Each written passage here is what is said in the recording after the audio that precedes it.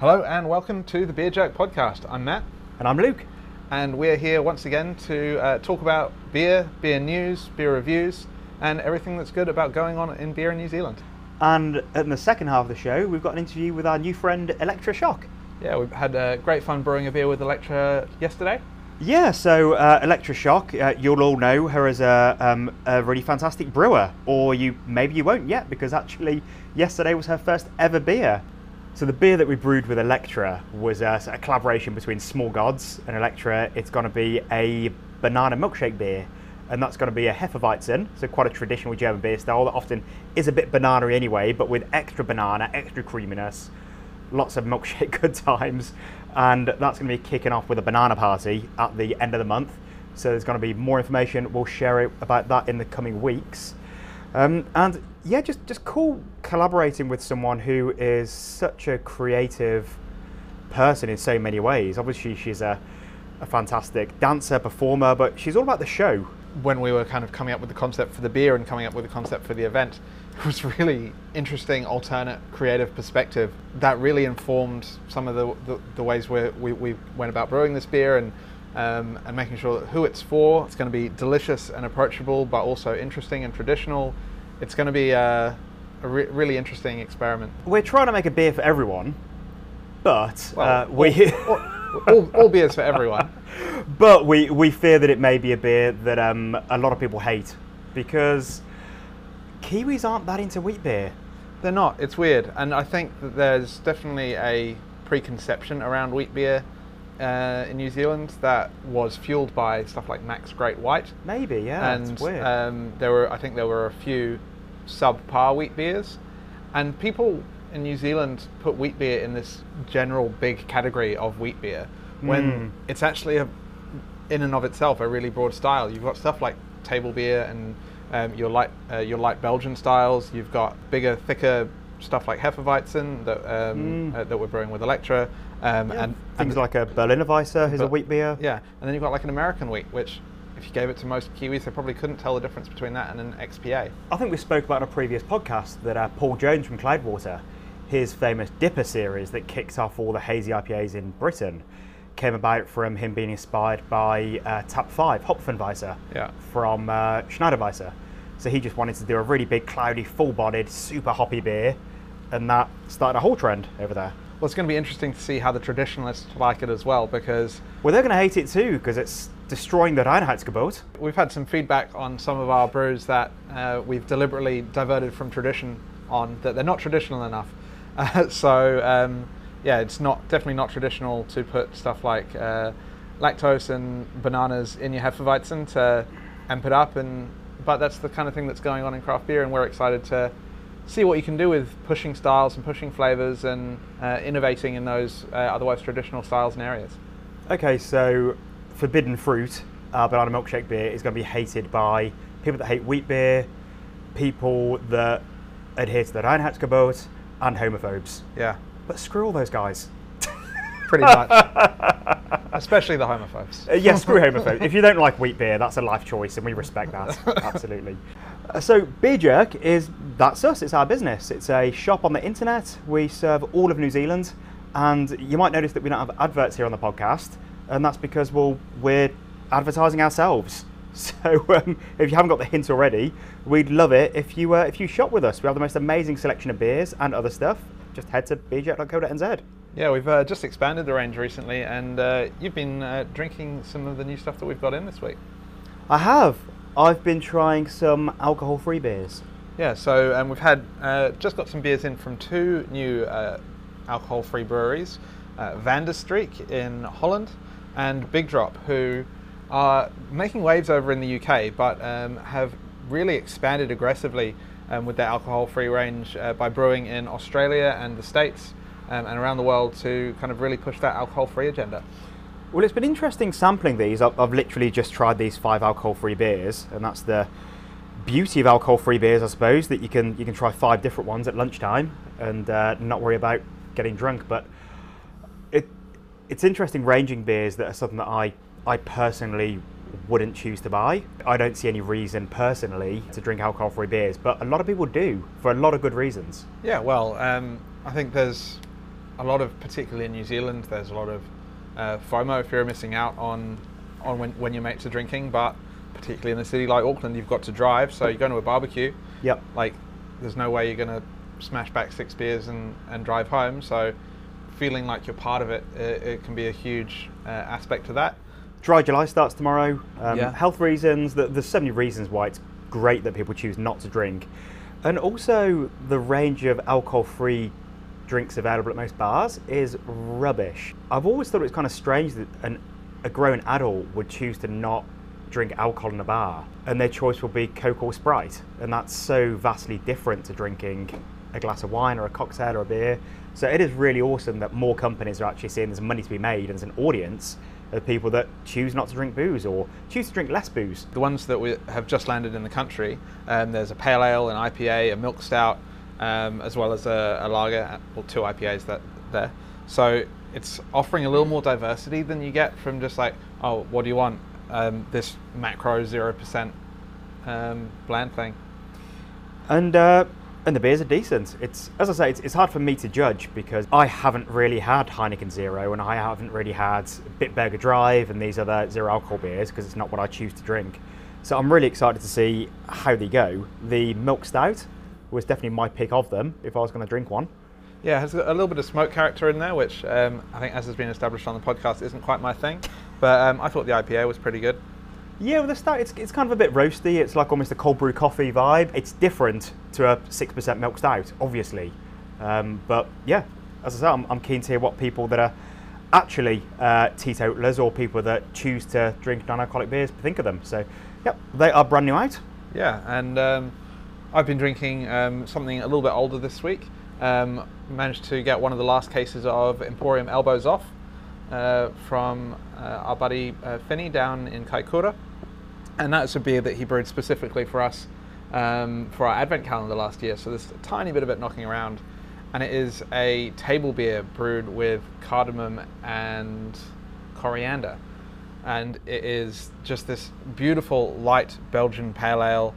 It's got this kind of delicate floral notes, but the cardamom and the coriander really pop out. Like all table beers, it's in that low 2.5–3% region, but still feels like you're drinking a proper beer. And it's just this, really nice, refreshing style that isn't brewed enough in New Zealand. Yeah, table beer is fantastic. Well, I think as you've probably got the gist in this podcast, we're pretty into historic styles, European styles, and we're just sipping a Weizenbock at the moment, which we'll get to shortly.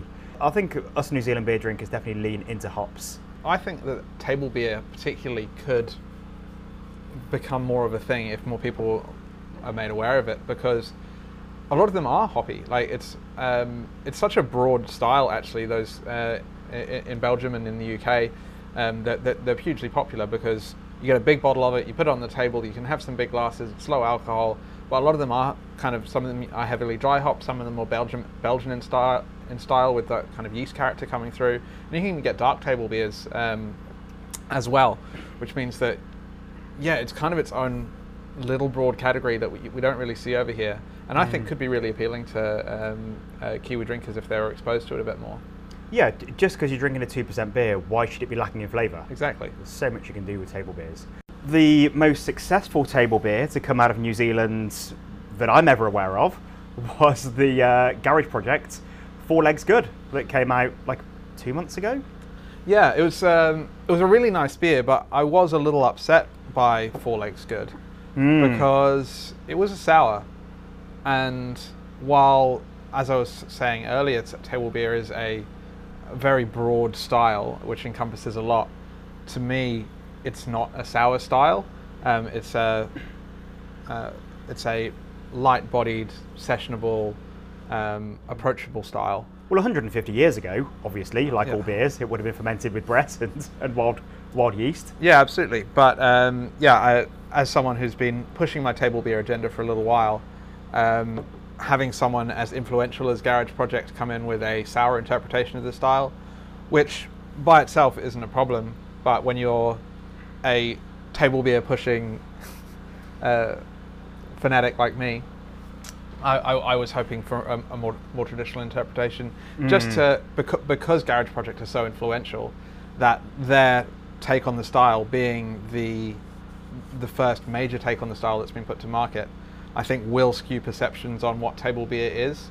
And as someone who wants to brew a lot more table beer and stock a lot more table beer, it might not be entirely representative of other examples that are going to come out.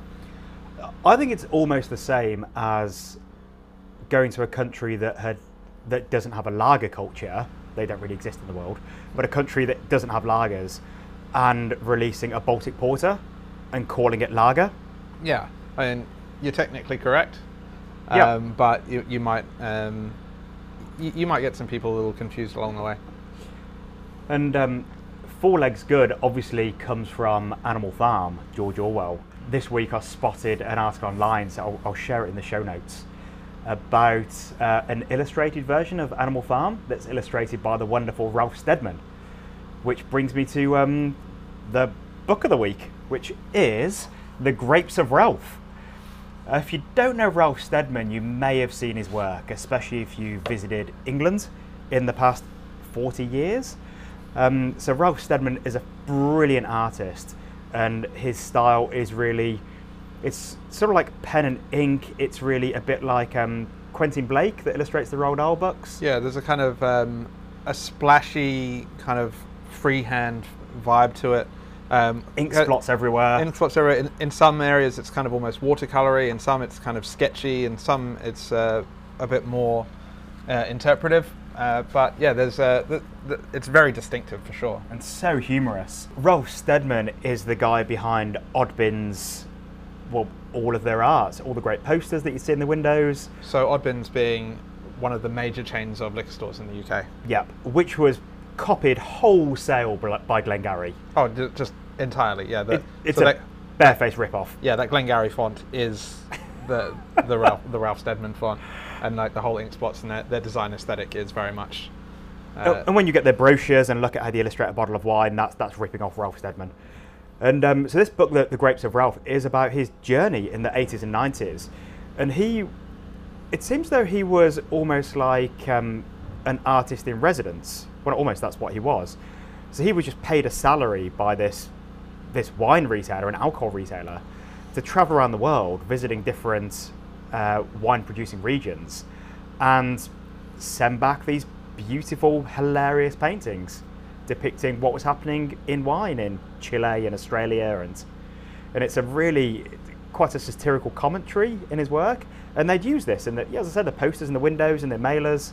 So while I haven't been drinking wine this week, nor do I ever drink wine basically, I often look to wine, and I feel like there's stuff that we can learn. And with this book, looking through Ralph Steadman's career and history, specifically selling wine, it's kind of interesting the approach that Oddbins didn't have an advertising agency that they could have been paying endless money to come up with crap campaigns like the ones we see on billboards around Auckland.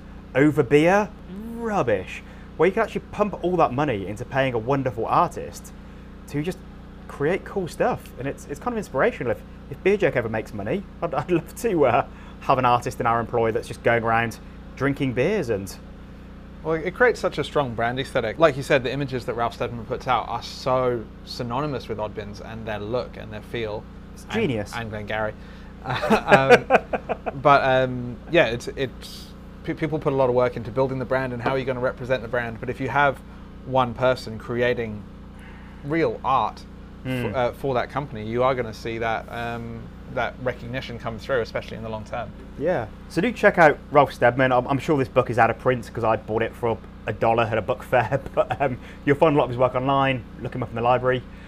And still on wine, I read an interesting article in the Times this week about the new trend in experimental wines happening. I think it's mainly from California and different wineries in the States. Yeah, well, it seems it's going a few people pushing wine into almost more of a craft beer direction, which is nice to see beer taking the lead and a few winemakers following. So that trend is literally chucking other fruits and flavours into your wine. And I think we've maybe mentioned this before about the difference between beer and wine, that it's quite a new thing in the world of beer to have an IPA and think to put some grapefruit in it, or to put some actual coffee in a stout.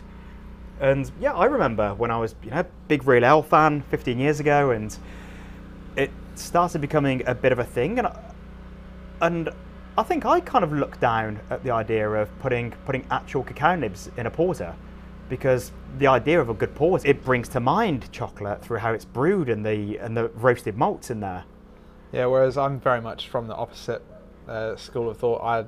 I'm all about the experimenting and pushing the boundaries of, okay, well, how do you amplify that? How do you take it to the next level? And I've never been particularly interested in the purist approach, where sort of to wine, albeit, or to cooking, to anything really. I think tradition can be a bit of a ball and chain in a lot of ways. While there is a lot to learn from it in terms of great technique and delicious things, so I'm all about, all right, how do you amplify that? How do you take it to the next level? How do you make it more interesting? And so it's really nice for me to see people like winemakers and brewers pushing the boundaries and experimenting with stuff, because to me there's nothing sacred about malt, hops, yeast and water. Like, yes, those are great ingredients, put them in, and they're the fundamentals of what beer is, but no, go wild. Chuck persimmons in there and chuck bananas in your milkshake. Well, yeah, and obviously I'm of that school these days. So yeah, these articles are talking about drinks like Pear Blanc, which it's like Sauvignon Blanc and pear cider shared a motel room, is how the vintner describes it. And another winery talking about making a Moscato and adding blueberry. Yeah, I would be quite interested to find out how they taste. Yeah, definitely. It's I mean, neither of us are wine guys, but I'm always interested to see how people are pushing new flavors, and hey, it might be the thing that makes me like wine. Oh, well, and stick them in a can with a cool label. There you go. We'll be sold. That's the way to do it. Recently I was having a chat with my good friend Jens, he's not a massive beer geek. He likes beer, but he's definitely not involved with the beer community at all. And I was telling him that recently we'd had a beer from Canyon as beer of the week, and it was the Pineapple Daiquiri. Yeah. And to me, I got a lot of pineapple from it, and actually we were drinking it together. And I was telling Jens how a lot of people have been complaining, just saying that it should not say pineapple on the label. It hasn't literally got pineapple in it. And some people were saying they couldn't taste much pineapple in there because there was no pineapple in there. The pineapple came from the hop profile. Yeah. And Jens was just saying, well, are beer people just a bit basic? Because you'd never get that with wine. You wouldn't have people talking about hints of gooseberries. But it's not obviously that beer people are basic. It is a difference. Whereas people do literally chuck pineapple into a beer and it tastes super pineapple-y. So I can get both sides. I can see why people might be a bit annoyed. Yeah, but I can see that there are fruit wines out there. So if the label said gooseberry wine, yeah, like on the back of the label, sure, it says this Sauvignon Blanc has notes of gooseberry and wild apricot. But it's like, if it says gooseberry wine, you kind of it alters your expectation there. Well, moving on from wine, back to table beers. Back to table beers. And home brewing. Yeah, so I think we're still on section 1, which is what have we been drinking this week. I was talking about the Emporium table beer that got me so excited. And it got me thinking about my homebrew. My recommendation for this week is John Palmer's How to Brew. Iconic. Absolutely iconic. It is the Bible that so many homebrewers have learned from. Back when I started homebrewing 7 years ago, whenever it was, I picked up a copy and it taught me how to brew. It breaks things down into simple sections. It's got the fundamentals easily laid out in a, here's your first brew day, this is what you need to do. And then it's like, okay, you're stepping that up, here's how you do that. Here's some more depth and science behind that thing, but really well written, really well explained. And it's just a fantastic guide. A lot of the book, I think there's some newer versions with some more content that you have to buy the physical copy for, but a lot of the book's actually available for free on howtobrew.com. So if you're thinking about starting up home brewing and you're wanting to see what it's all about and get an idea of how to do it, I'd recommend visiting there. But I was revisiting that book because, inspired by Elbows Off, I've been looking at making a table beer at home. So the idea that I've got there is I'm going to be hoping to brew a lime leaf and Sriracha Ace table beer. So I've got some lime trees in my garden, and they've got this just incredible floral, citrus, perfume aroma to them. And I've used them a lot at home in cooking and curries and stuff like that. and it's not something I've ever seen used in a beer. So I've been experimenting with how can I get that flavour in a beer, and playing with, okay, do I put it in the boil? Do I put it in the mash? Do I put it in ferment? Then I was inspired by our brew of Reflection of Narcissus recently, where we made some tinctures. So I'm planning on doing some experimental tinctures with soaking some lime leaves in high-proof alcohol to extract that flavour and pull it out. And then I thought that floral aspect would work really nicely with a table beer. And then adding a bit of interest by dry hopping it with Sorachi Ace, which is a strange Japanese hop, which in itself has these kind of herbal aromatic notes. A lot of people get dill from it, which is like it's very bizarre, but that is my weird experiment that I'm planning with homebrew. And looking forward to drinking it. I'm looking forward to making it. So we'll see when I have the time to actually do it with 2 children under 2 in my house, but hopefully I'll have a bit of time in the coming weeks to give it a crack. Brilliant. And giving beers a crack, we are currently drinking Beginner's Luck, which is yet another Emporium beer. I think they're getting a lot of airtime on our podcast at the moment. Yeah, hey Finney. So yeah, probably the most chatted about brewery, not for any reason other than, well, Finney's a lovely guy, makes nice beers, but certainly there are hundreds of lovely beers and breweries all over New Zealand. Yeah, and it just so happens that at the time we launched the podcast, we have 2 of Finney's beers. We tend to go double up on breweries in our subscription, which is where these beers of the week come from. So this is this week's beer. As Matt said, it's from Emporium. We're not interviewing Finney this week about this week's beer because we actually interviewed him a couple of weeks ago on the podcast. Yeah, so you can go back in time there and have a listen if you want to get more information about the brewery and their escape rooms and mini golf course and all that kind of stuff. Yeah, and what's happening down in Kaikoura. Beginner's Luck is a Weizenbock, so bringing us back to wheat beer. And we've just been drinking it while we've been chatting, and I have just roused the yeast. That's quite an important thing when you're drinking a wheat beer or a lot of European styles, that they are bottle conditioned beers and they actually have the sediment in the bottom of the bottle. And people have different approaches. Many hazy IPAs are like that now as well. You can definitely see when you're pouring one out, it'll start off pouring quite clear and then get thicker and thicker as you get down to the bottom of the can. Yeah, and I know some people that roll their cans of Haze Boys beforehand, so to get the consistency. But with a beer like this, the beer is actually quite different whether you add the sediment or not. So the best way to do it is to have your bottle upright and gently pour 95% of the beer out into your glass in one long smooth pour and leave the sediment in the bottle. And ideally, you'll then pour the sediment into another little glass. And in some areas, the tradition is to drink that as a little shot. And it's just a nice health-giving little shot of yeast remnants. A lot of people insist on rousing the yeast and pouring it into the wheat beer. That's the traditional German way. I think for you guys drinking at home, it's probably fun to try it both, because the beer tastes different, clear, and then if you pour in the sediment. Well, what I'd probably recommend there is rather than pouring a 90% pour to get the clear beer and then having the remnant on the side, my personal preference is I tend to pour about 60% of the beer and then have that separately. And so rather than having that kind of thick, dense experience from that little bit of sediment, having it a bit better integrated throughout the beer with a larger proportion of the actual stuff on the top. And I've just poured the yeast into our second glasses of this beer, and it really changes the flavour and the experience. Yeah. So a Weizenbock is a dark wheat beer, so there's a little bit of roast there normally, a little bit of chocolate, a little bit of coffee coming through, and a little bit of spice and banana. But when you added that yeast at the bottom, that really amplified the chocolate flavour for me. It's kind of the perceived sweetness went way up. You get a real kind of silky dark chocolatey thing going on with the bottom of that, and kind of a little more of that kind of banana and spice as well. It's a really lovely dark wheat beer. It's kind of unique. The one negative to it is it doesn't have much head, and that is a bit of a classic thing with wheat beers, that they have a big fluffy head. And for a German person, when a beer loses its head, they say the beer's dead and they go and get another beer from the bar.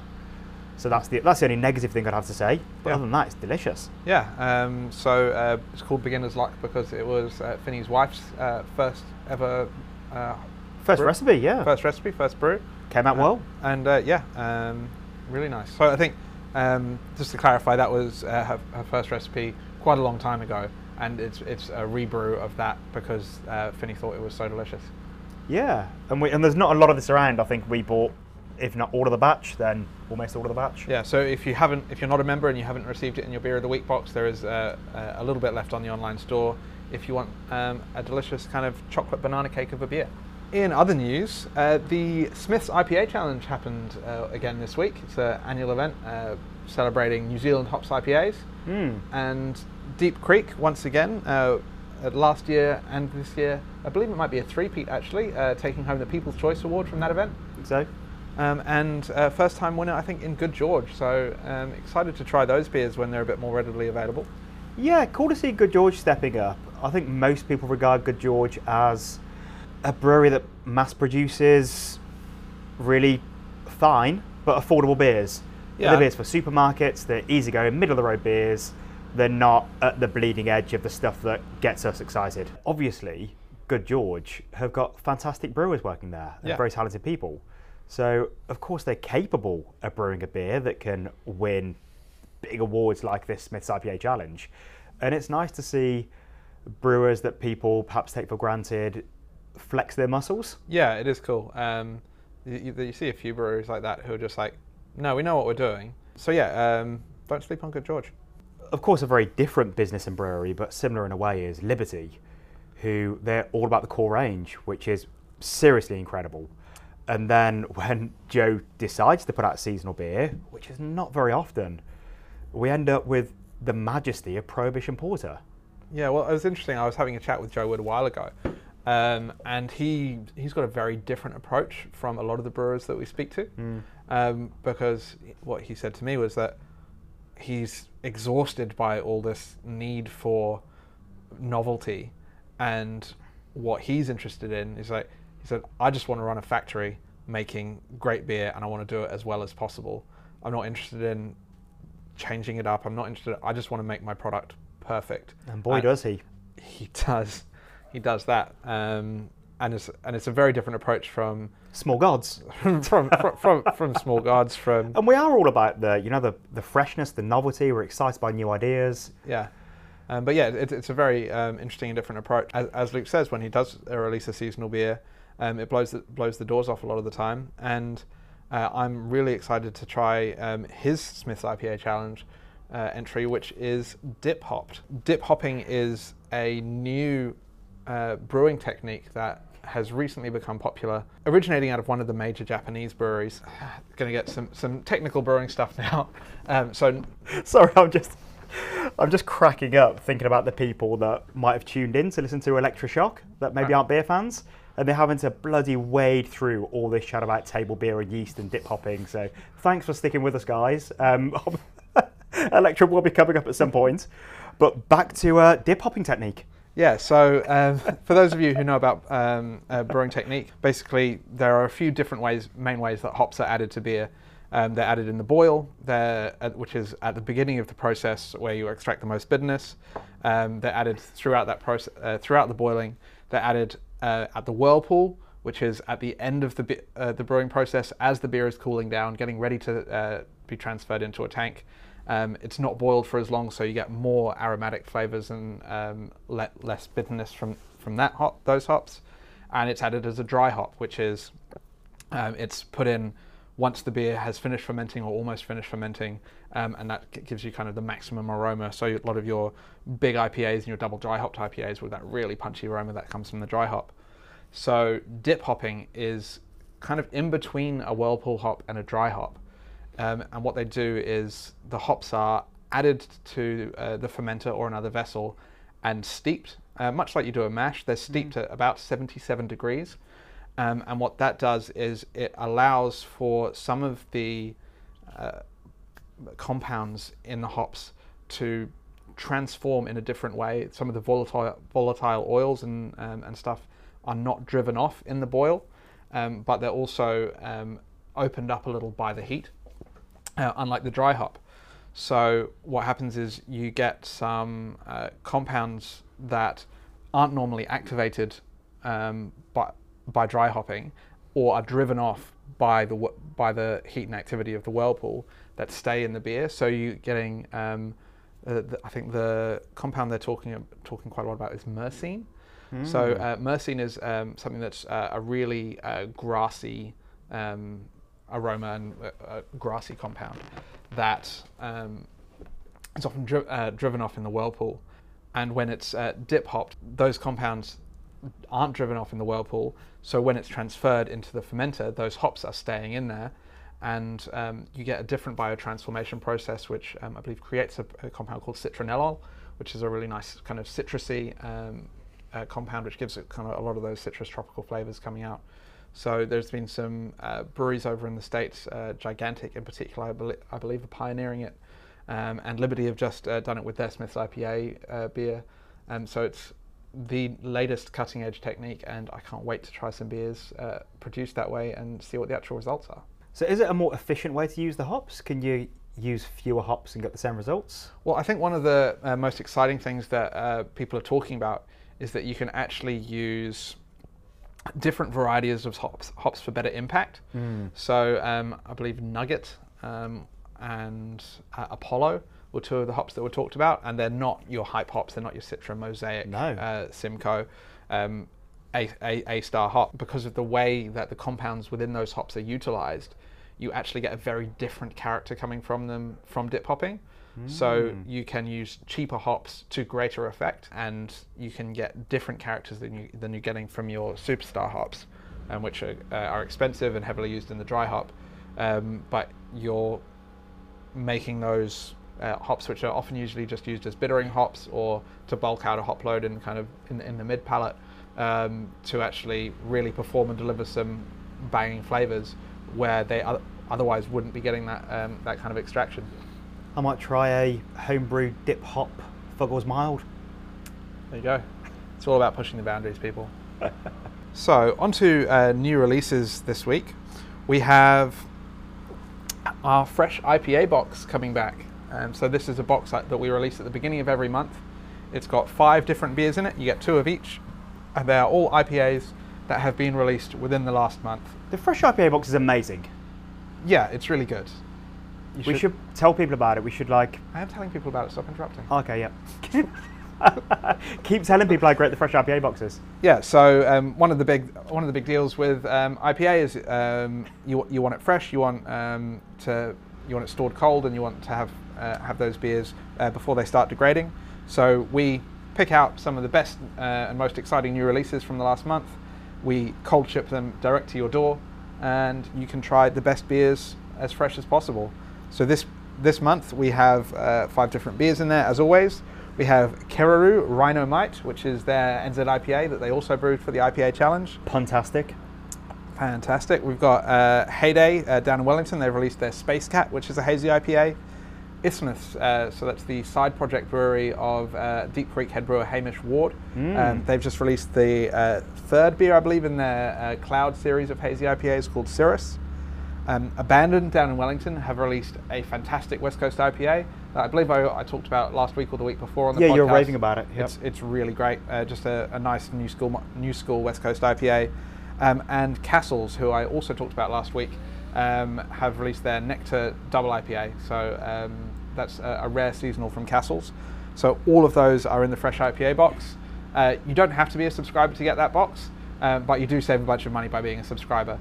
So it is $89 to sign up and get that box of beers delivered every month, and that includes delivery, or you can grab it on the website for $100. And it includes cold delivery, doesn't it? Yeah, it includes cold shipping on the subscription, or you can buy it from the website and upgrade to cold shipping if you want. And like all our subscription products, you can give them a go and you can cancel any time. We're not a damn gym or someone that's trying to trick you into things. Yeah. But onto other new releases this week. Got 2 new seasonals from Hop Federation down in Nelson. The Masariki Hazy, which is a 4.8% hazy IPA, and countering that with a big classic Imperial Stout. That was lovely. Yeah, really nice. I had that yesterday. One thing that I'm really excited about is the Cell Division and Peckham's collaboration. Yeah, Now, it's a graph, yeah. And now I don't know if you know about Cell Division, but I don't know if they are still laying claim to the title of New Zealand's smallest commercial brewery. Well, Jamie's taken a break for a while. He was due to go travelling for a couple of years. Sorry, Jamie, I shouldn't be laughing. When the coronavirus hit, so he is still in New Zealand. But I don't know that they've released anything commercially in the last year or so. Not a lot, and what he does release is extremely limited. And every time I see him do something, I beg him for a bottle, and they're all gone. Yeah.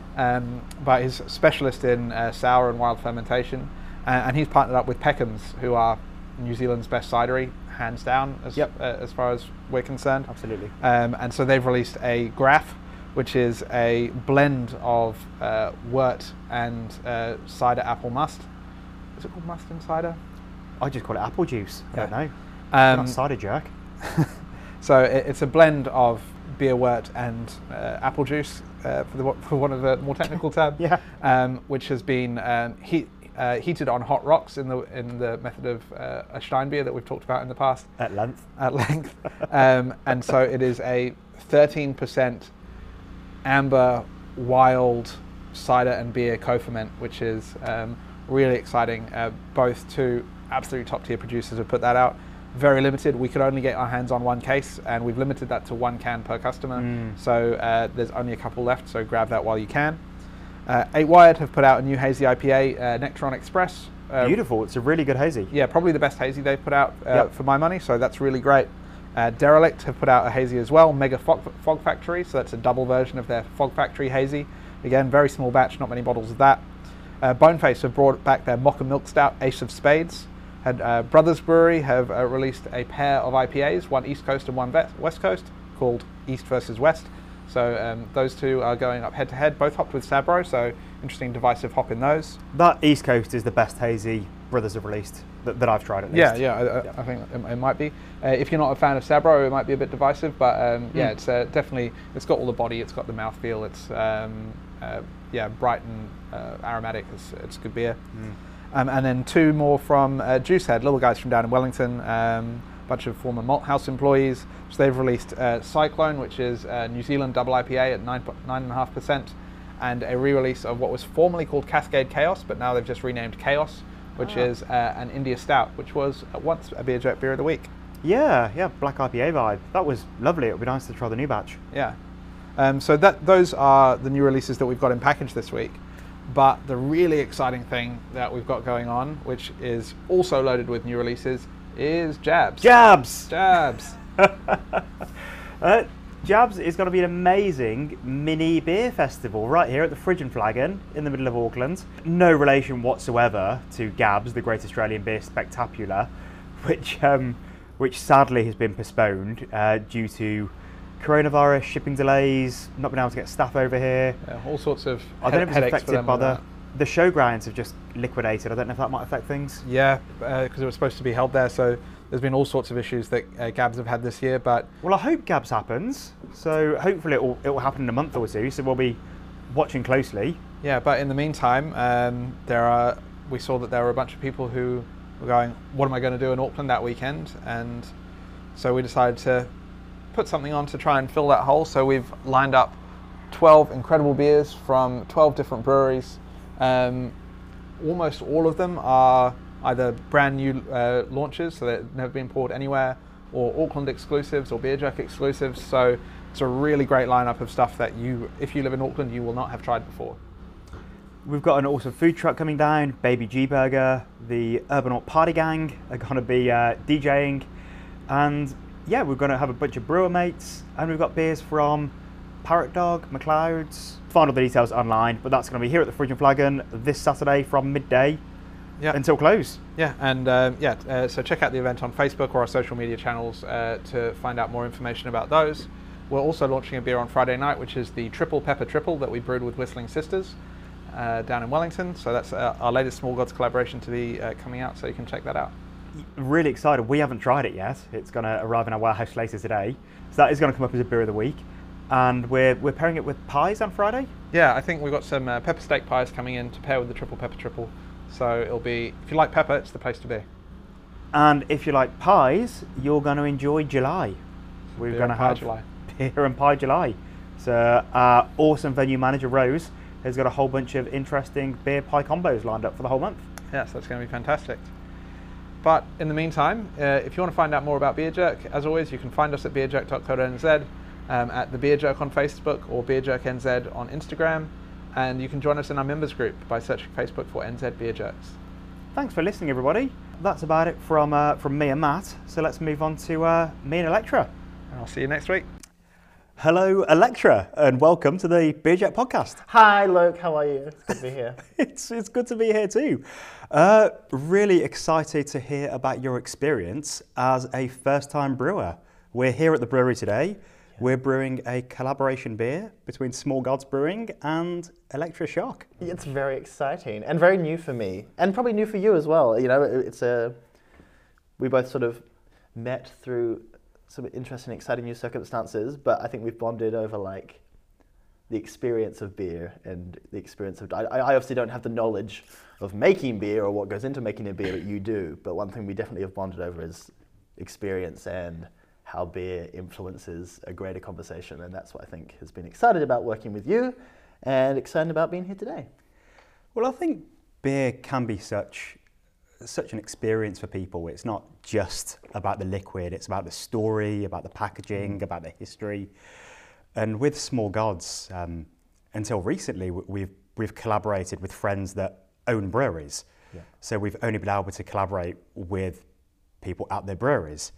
And then recently, of course, we discovered contract brewing, and that's opened up a lot of doors. And I've been chatting with Matt about who we could collaborate with. Yeah. So now we can collaborate with musicians, dancers, artists, chefs, and drag queens. People who love beer and are interested in beer, but don't have the know-how. Because also that's beautiful because you're sharing your skill set and the things that you've worked so hard on.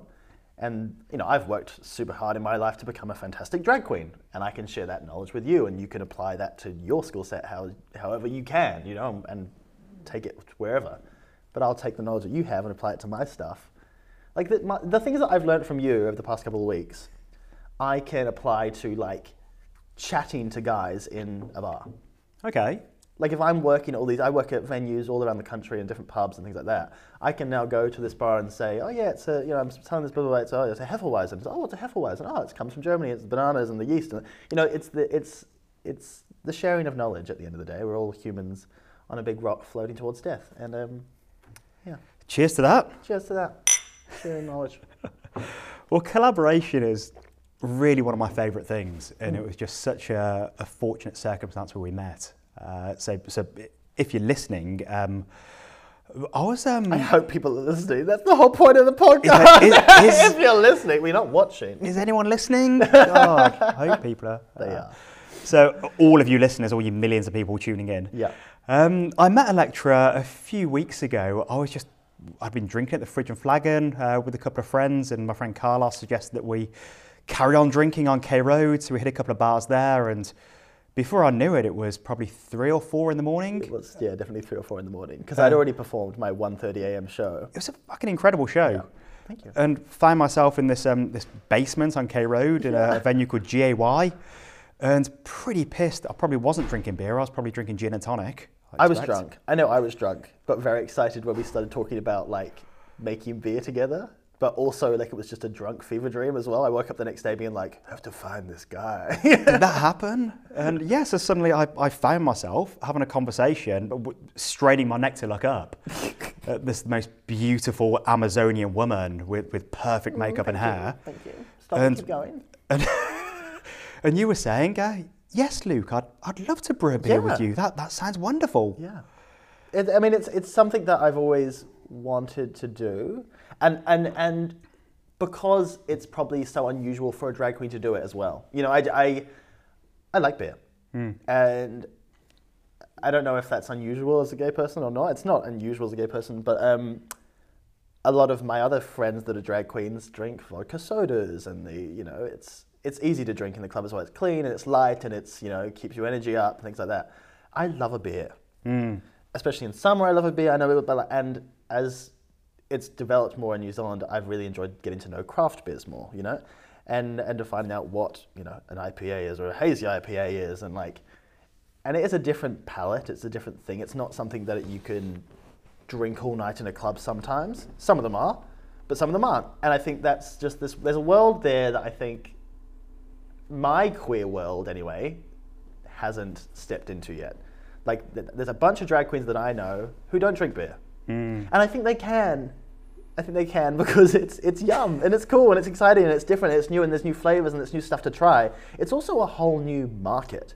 Do you know what I mean? We've spoken a little bit about like, there's a whole queer market that craft beer has just not popped into yet. The pink pound. Yeah, 100%. Like the pink dollar is there and it's fabulous, and it's not about taking advantage of the queer community and that sort of stuff, but it's 100% about introducing them to stuff. Like we want to be welcomed into every aspect of this world, and it's what the queer community has fought for over and over and over again. And this is not a fight. It's not been forceful to try and get in your pants, but I'm here, you know? And it's like, I was just saying downstairs to Maria, who is the production manager here, where we're brewing the beer.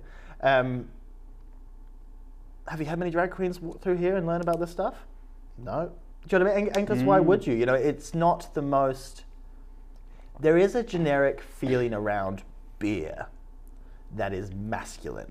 Do you know what I mean? And drag, in its very essence, fucks with that. It messes with that whole gender conforming like thing, and that's what people love to watch on stage, is that twist and that gender fuck.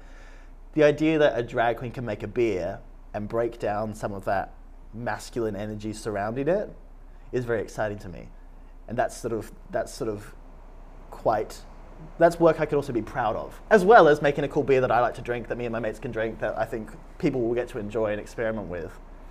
We're really doing something that is, and you're doing something as well by being a straight man with a beer company, you know what I mean, and welcoming me into your world, that is going to make a difference with people. Like people will literally be like, oh, I can feel safe in his space. I can feel safe in that space. I can walk into this pub and not be like told, oh, that's not for you, blah, blah, blah, yeah, go have a vodka soda, go have a gin and tonic. I don't want a gin and tonic. I want a hazy IPA. I want a banana milkshake Hefeweizen. I think these days so many people want to be more inclusive, but and thank God that all that bullshit advertising is long behind us. The TUI girls, all that fucking bullshit Spates Southern Man. Yeah.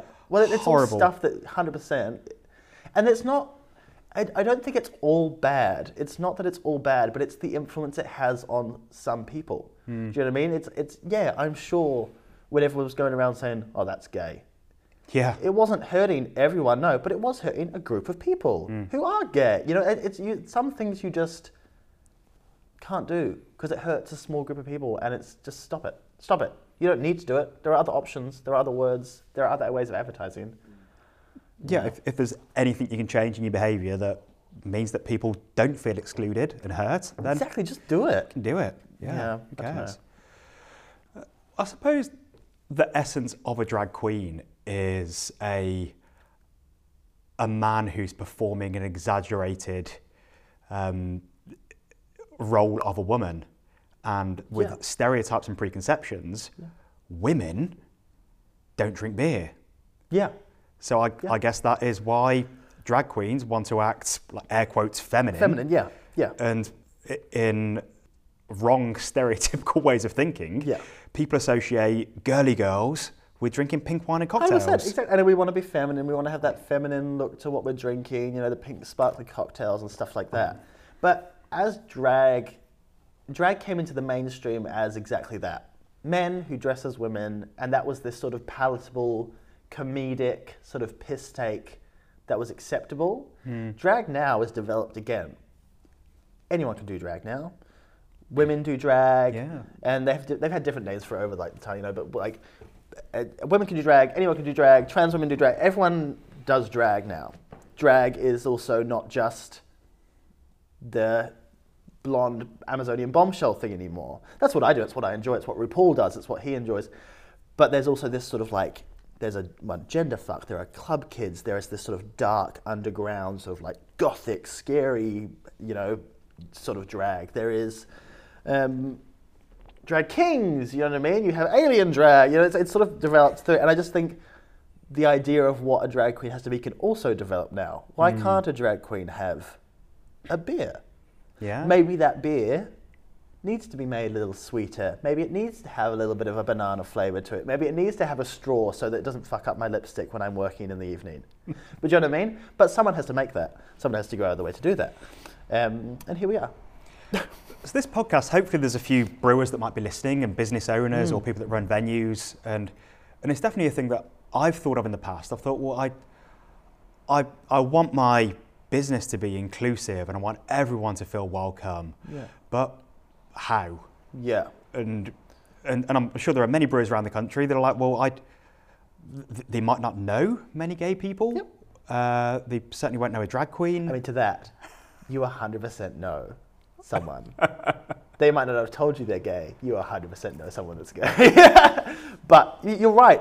And I think there is not one answer to all of it, and I certainly don't speak for everyone, but I think just asking, and if you're asking out of respect and you're asking because you're genuinely curious and want to learn, you'll be very rare to say the wrong thing. And if you say the wrong thing, be open to being called out and corrected and say, thank you, I won't say that again. You know, that's all it is.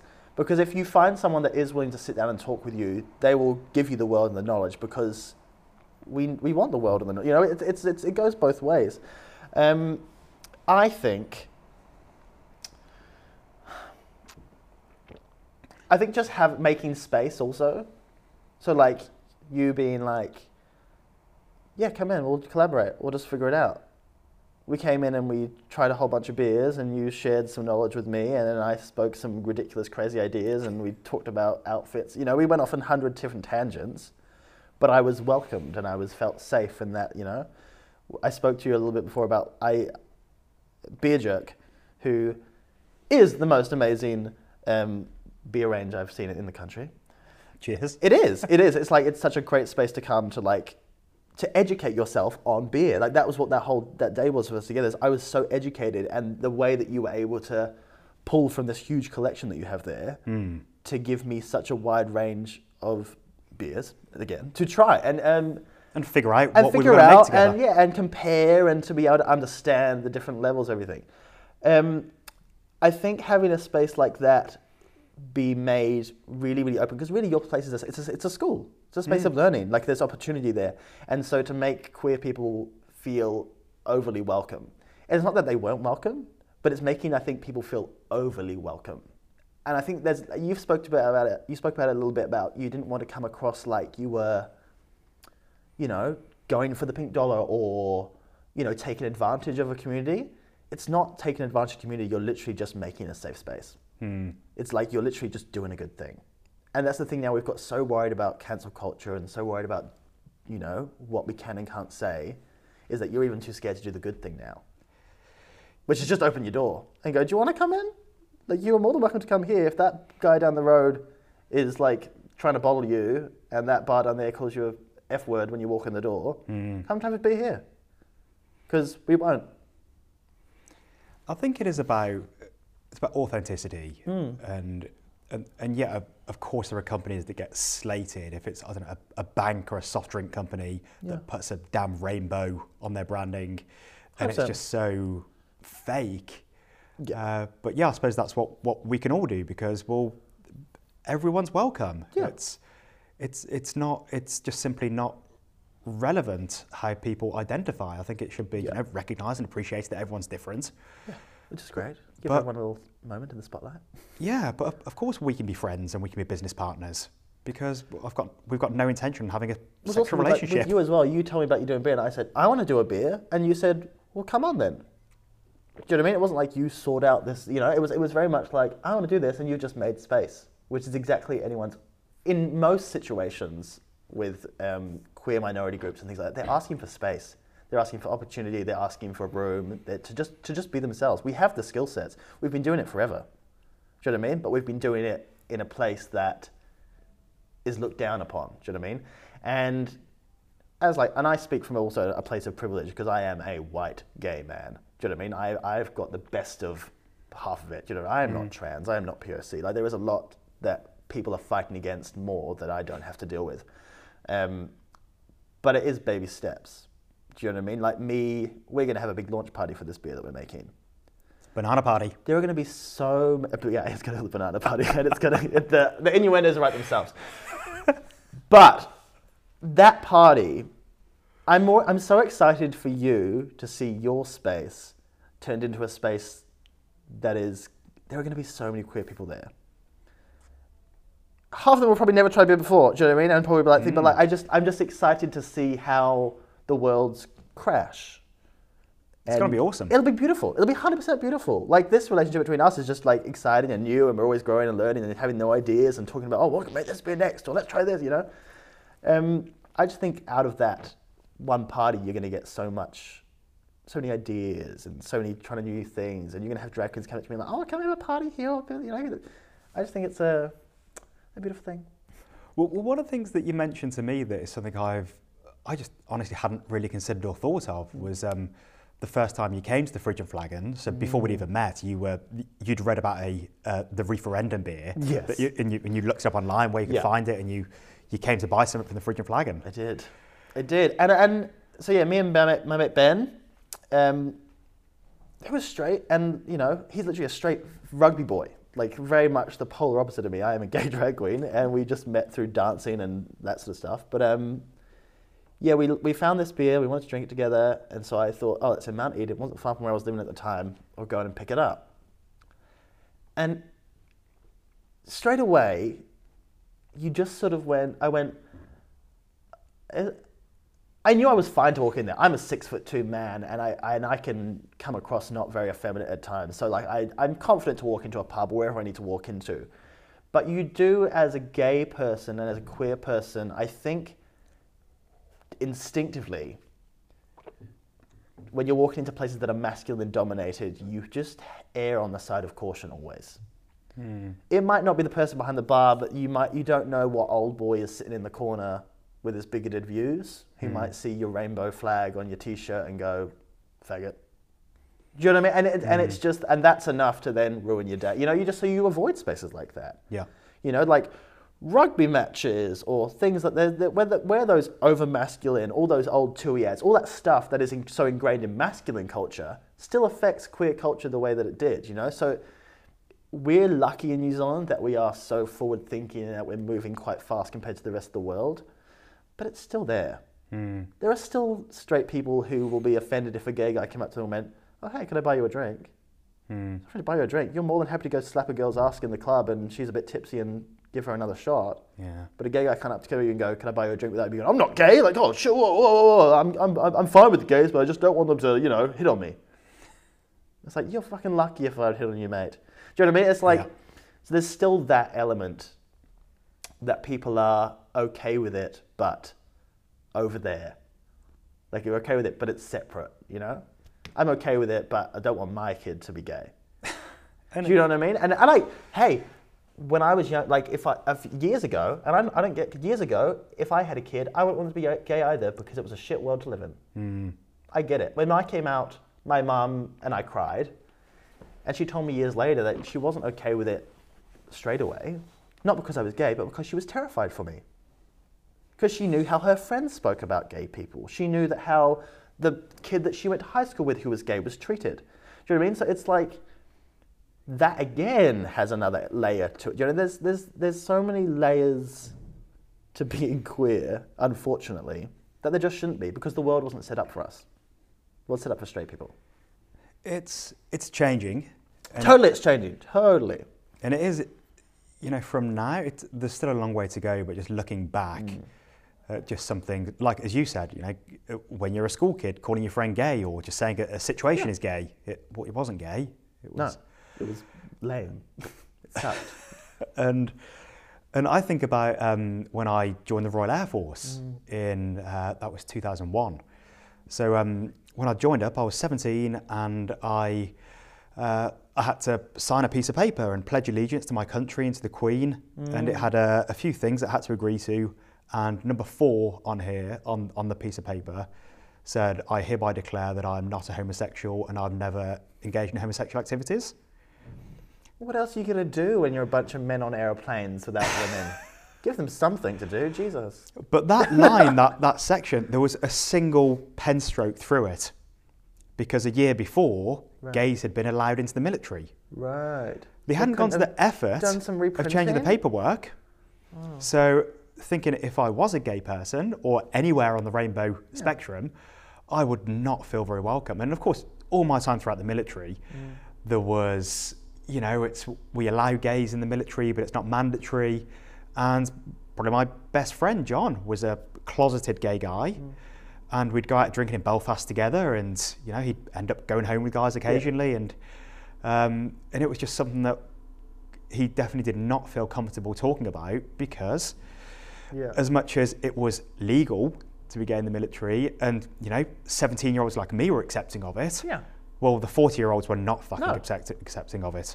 Yeah, just like any change, it does take time for people to get used to it and but like, it sucks because in that time that people are getting used to it and it becoming normalized, people are getting beat up for it. People are getting killed for it. People are killing themselves because of it. You know, so it's a journey that unfortunately probably has to happen slowly because we're humans and that's the thing. But it's a journey that should happen instantly, unfortunately. Yeah. But it's sort of quite funny now because I watch, you watch TikTok and you watch Instagram, and there was a TikTok I saw the other day, and it was these two young boys. They must have been like 19, 20, and they were just like, it was like a little vlog of their day, and they were skipping down the road holding hands, and it was just like, it made me I teared up.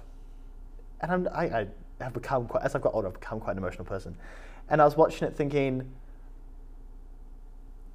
that's amazing. I'm so happy that, at 19, 20, you can just do that. But also I'm so angry and jealous that was taken from me. Yeah. By the world. Do you know what I mean? Like, I hate that when I was 17, I didn't have the confidence or feel safe to date a guy, date a boy. People, like some people are married to their high school sweethearts.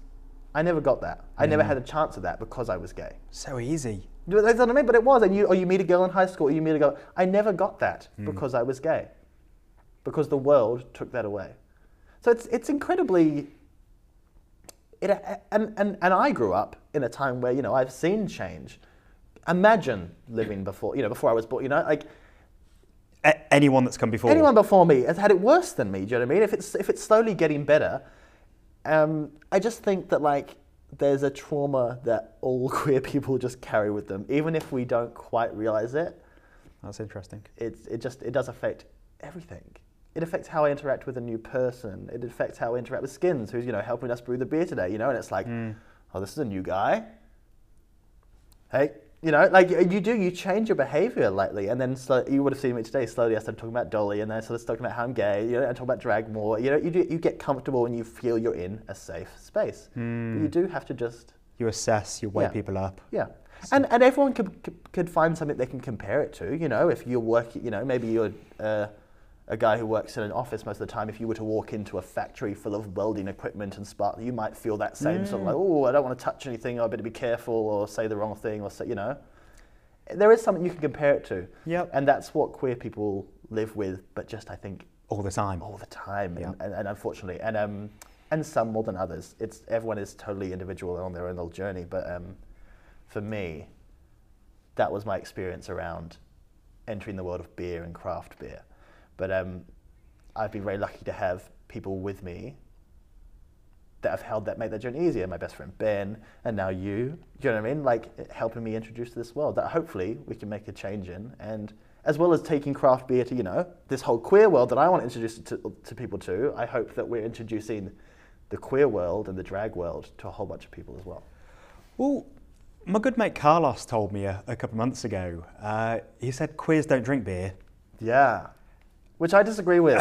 And I was like, what's with that? Yeah. That's like saying girls don't, like saying anyone doesn't drink beer. It's like saying Italians don't drink beer. Exactly. And I think if you probably looked at it on a graph of who are your beer drinkers, and you put all, we got this international world thing, and we had it set in a big corporate office. No, they don't. 100%, they probably don't. The profit margin isn't great there. It's probably not the best marketed thing. The problem is that no one's gone, why?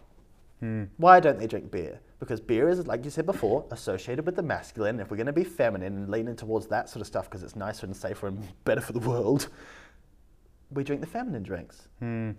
Why don't we fix the toxicity surrounded around beer? Because there is toxicity around it. 100%. There is a toxicity around beer is this masculine, man thing. Yeah. Why? What makes you any more masculine because there's a certain ingredient in your beer? Like what? I'm sorry. Does it make your dick any bigger? I don't think so. Like it's just this preconceived conception. Why is beer manly? Why is beer manly? Why is beer manly? Yeah. It's not. Sorry, it's not. We're putting bananas in it. Like it's not. It's no more manly than a gin and tonic or a vodka and soda. We're literally making them next to each other. They're just objects. Objects don't have a gender or a meaning or a thing, but the world is obsessed with putting gender and binary on stuff, and it doesn't need to be because it doesn't affect anything. Whether you wear a dress or a t-shirt or a short, like it doesn't matter. It's keeping you warm. And of course, this is nothing compared to your experiences. But my little glimpse is that I don't eat meat, and I haven't eaten meat since I was 4 years old. Never fancied it, and often I'll be out for dinner with my girlfriend, and she'll order a steak, and I'll order a risotto, and the steak gets put in front of me. Because you're the man, and yes, see that same preconceived conception, and it's not. Why is that waiter didn't go? Oh, it wouldn't have even been a conscious thought that he went. Oh, the steak's for him because he's a man and she's a woman, so she's going to eat the veggie.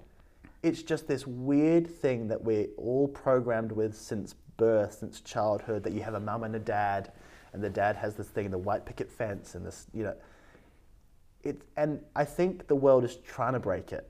The world is trying to shatter those illusions, because they are just illusions. They're the things, conspiracy theories, that's the thing who's put up there by, these aliens in the world who run the world, and they go, no, we want it this way because this is what's going to make us the most money and we're going to sell it this way. And I suppose marketing and advertising are a key part of it. 100%. And for these, I hear from a lot of women that say that they go to even a craft beer bar often, and they might have a server that will suggest a fruity beer. Yeah. Or a lower alcohol beer. Yeah.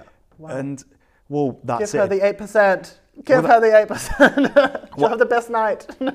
Obviously, we know it is pure sexism. Yeah. But if you peel it back and try and think about where does that come from, well, maybe this is a bartender in a bar, and for the last 100 women they've served, the women have specifically said, they like beer. Do you have a sour beer? I like something with lower alcohol.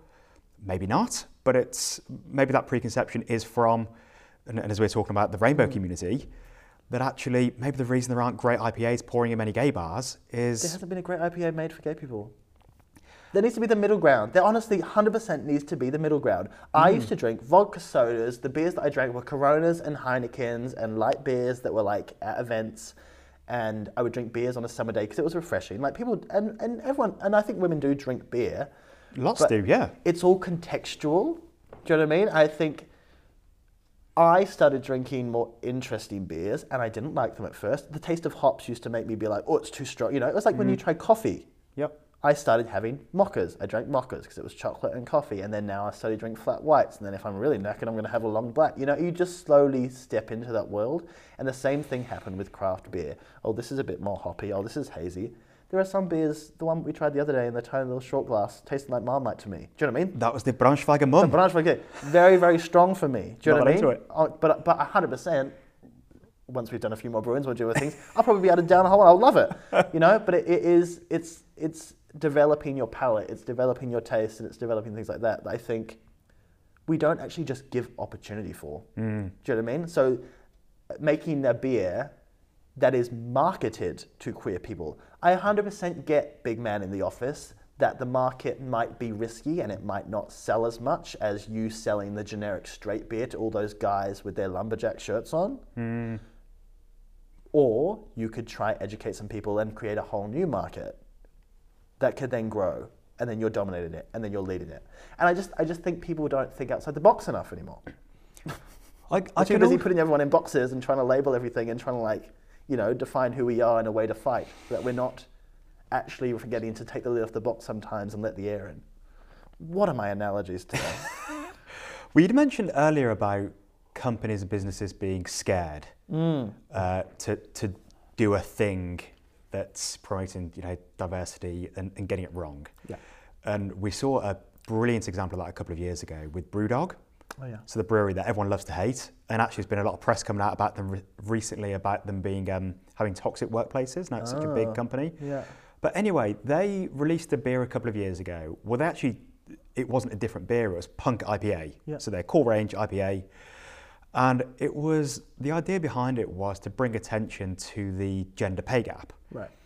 And if you identified as a woman, you could buy this beer in all their bars for, I think it was 82 pence on the pound. It was the disparity of the gender pay gap. So female identifying people got the beer cheaper. They also had it in cans, and also profits from that beer went towards a load of wonderful charities. Right. And someone had the inspired idea to rename it Pink IPA. Oh. And it was in a pink can rather than a blue can. Yeah. Same liquid inside, and it was the whole spin. And it fell flat on its face. 100% it should fall flat on its face. People it's so well eviscerated them for intended. it. It's so well intended. Yep. And that's the thing. And that's why you ask questions on people. Yeah. Because everyone, it's like you said, everyone wants to be more diverse because they know it's the right thing to do. But you have to also believe and understand what you're doing. Like, it's fine for a business to be like, oh shit, it's trendy to be gay now, let's slap rainbows on stuff. But if your culture doesn't reflect that, then stop selling a product that isn't your product. It's like when they have Bic pens, like Ben's, and you have pens for women. Because they're pink. Yeah. It's like, what's the difference? Pink Shampoos razors. and like body washes for men. Because it smells like fucking Lynx Africa. You know what I mean? It's like... The best aroma. It's exactly. And it's sort of this... We have this weird thing that's how things will be marketed. Is that, and yes, of course, there is... I try to find new words of feminine or masculine now, but, the pinkies and the lighter colours and the softer tones that are sort of marketed towards women, and then the harder, the more masculine stuff. It's like, I know a lot of straight boys who are soft as they come. Yeah. Flowers are nice. 100%. It's like what? I know a lot of like women who could beat the shit out of me. Do you know what I mean? It's like there's that binary doesn't actually exist in real life. That only exists in marketing. It only exists in making money and what we are being sold and what we are being told to do. In us, that doesn't come from us. It does not come from us. It comes from TV. It comes from the music. It comes from everything that's being sold to us. It was sold to your parents, and then your parents sold it to you. Like that's how we're educated. I think as well, for me personally, I spent my whole life fighting about it mattering and fighting against it or fighting to blend in with one or the other. It does not matter. No one knows what the fuck they're doing. And the sooner everyone realizes that, you'll all have a happier life. There is RuPaul said it really well to me once, and he said, and I only clicked recently when I was talking to RuPaul about this on the show RuPaul's Drag Race Down Under, watch it on TV and Z on demand. About overcoming like just struggles and how I had so much fear and put so much pressure on myself to fail, and and the fear of failing would stop me doing stuff. And he just said something to me in passing. He said, "Oh, it's the Wizard of Oz." And I went, "Yeah, totally.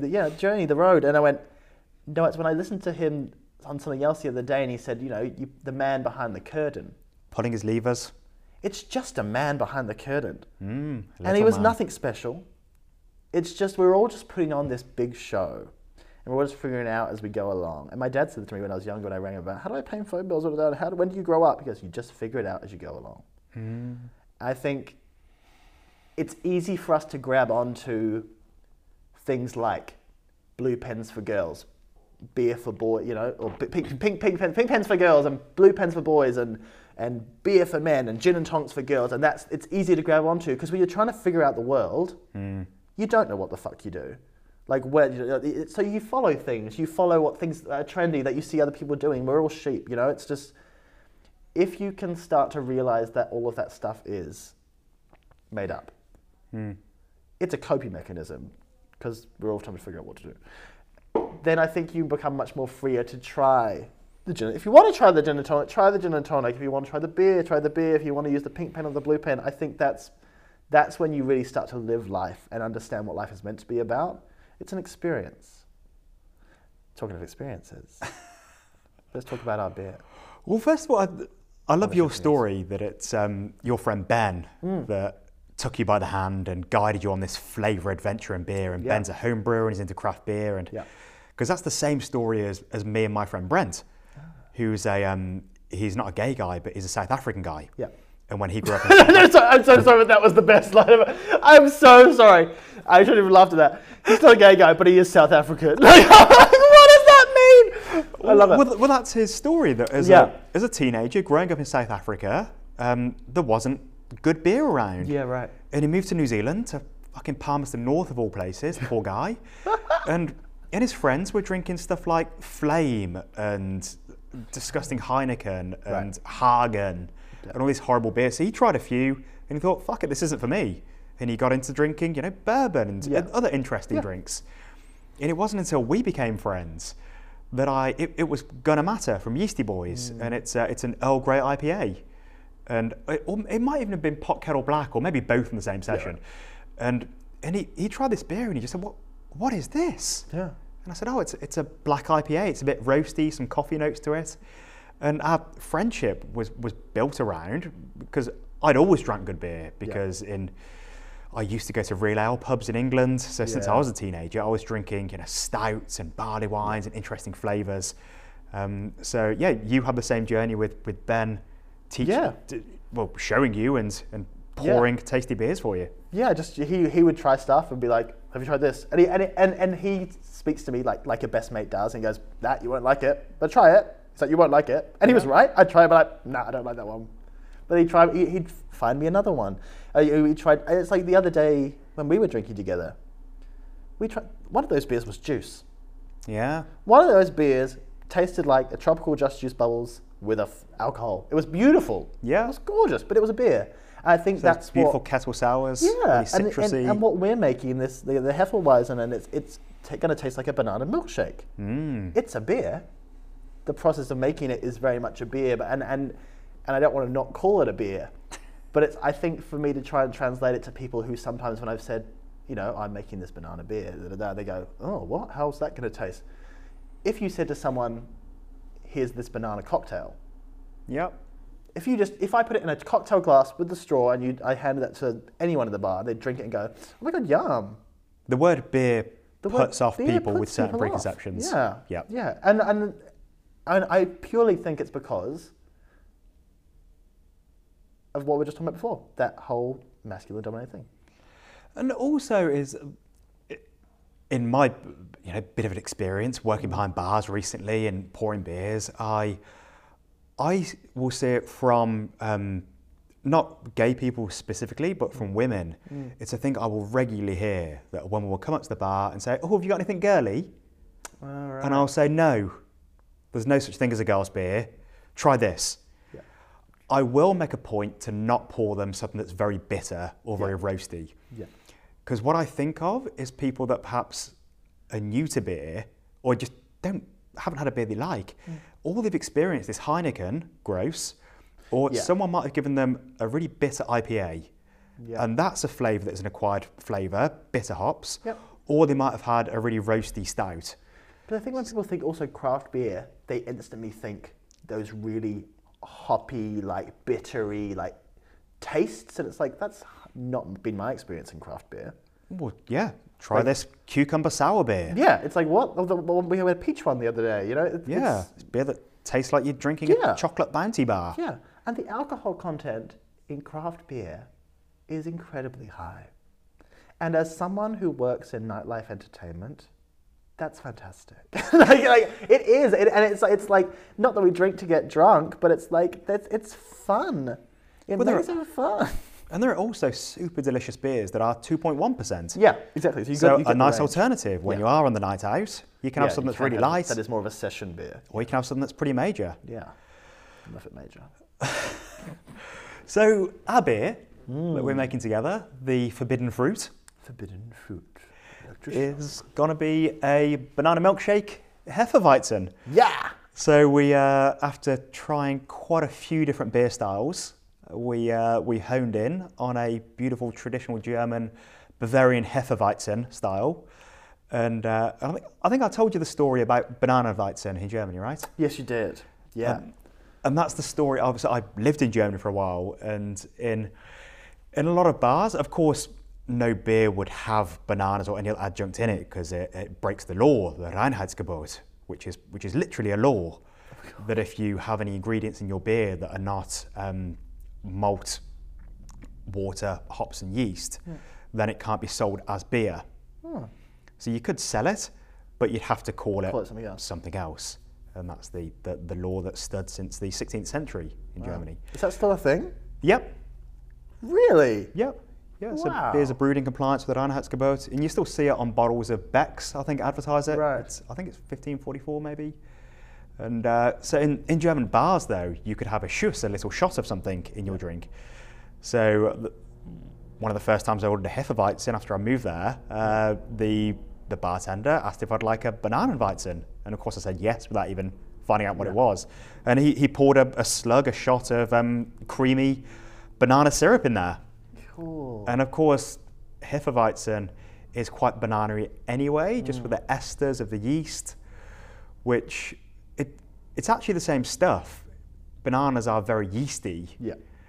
And I just love the idea that when bananas were introduced to Germany, probably a couple of hundred years ago, that there would have just been some bloke in Lederhosen in München that would have been wolfing a banana for the first time and saying, das schmeckt wie Hefeweizen.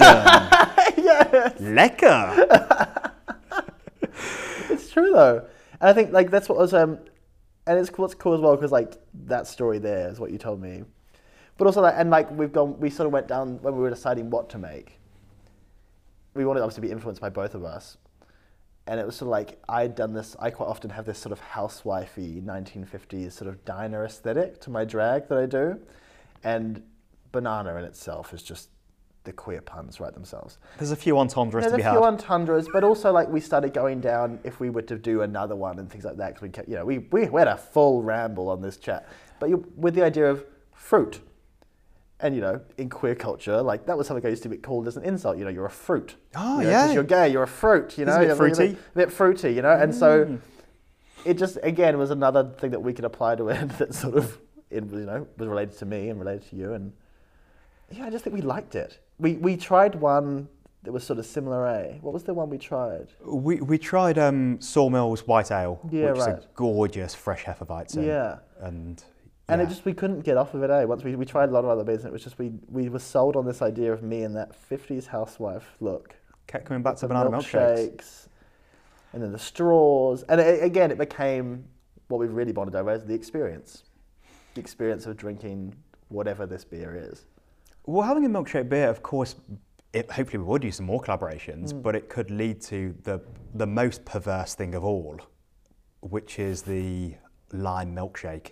Yes, and someone the other day said to me what the fuck is lime milkshake and why do you drink lime milkshakes in New Zealand? I love a lime milkshake. Just all New Zealanders are perverts?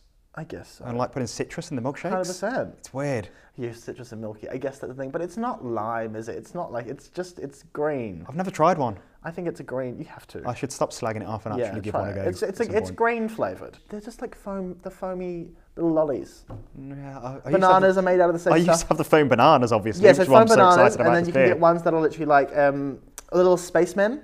Okay. Those foam spacemen. Yeah. It's made the green foam spacemen. That's what it tastes like, Okay. and they apparently taste like lime. You might talk me around 100%, into making a lime milkshake beer at some 100%. point. When we were having a chat about drag queens and drinking beer, you said something that's so obvious in retrospect that it's hard to swig a beer with a full face of makeup on. Yeah, you can't. So whenever you get a drink, whatever it is, you always ask for a straw. And then the new thing now is obviously straws are bad for the planet, killing the ocean, killing the turtles. So we get rid of the straws. Drag queens went into full panic. So now we all have metal straws in our handbags. Yeah. That we put in our drinks at the clubs and things like that. And then paper straws have been introduced now, and have made it all a lot easier. Classic. It's a bit like in the olden days when people just used to carry their own knife around with them. 100%. And that was their cutlery. They just ate their dinner with their knife. Yeah. Yeah, it's sort of everything's going around in circles. But it is and it's something that we had to think about how we market it, how you make that experience easy. If it's going to be this new thing for queer people or for drag queens especially to try, it needs to be easy for them to try. It needs to have a straw. It needs to be a flavour that is going to, be an introductory level to this craft beer side of things. It's going to be a bit sweet. It's going to have to, we're not instantly being like, hey, fuck the mold, try this bitter fucking dark stormy thing, But we are saying, try this sweet beer, which tastes like bananas. It's got a straw. It's in a cute package. Do you know what I mean? It leans into our aesthetic, but it adds the craft beer aesthetic. It's all about, it's baby steps. Well, it's going to be remarkable. It's something that people will remark upon. Have you tried this beer? It tastes like a milkshake. Yeah. You drink it with a straw. Yeah. It's made by that awesome woman off Drag Race, which for some people that'll be a bit of a thing, right? That'll be a thing. And Yeah, you've got your fans. My lot of fans will be able fans. to try something new. Yeah. And your fans, who might not be necessarily trying a new thing and that they're trying a new beer, but I think it will be a new thing for a lot of, you'll know with your subscribers and stuff. Is there anything like this that's gone out? There are milkshake IPAs. There must be banana milkshake Hefeweizen. It's such an obvious idea. Yeah. I'm not aware of anyone having made one in New Zealand. I've never drank one. Yeah. But yeah, just with that good history of banana Weizen in German pubs, surely they do exist. But it's it'll be a first for New Zealand drinkers, and it will definitely be the first beer that people have had that's been brewed by a drag queen. And because those people who will just try it for it just being a beer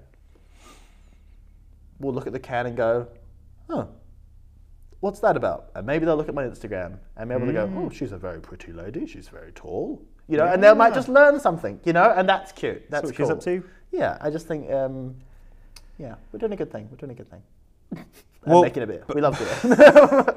Well, before we get back down to the brewery and actually clear out the mash tun, which is the real labour. Yes.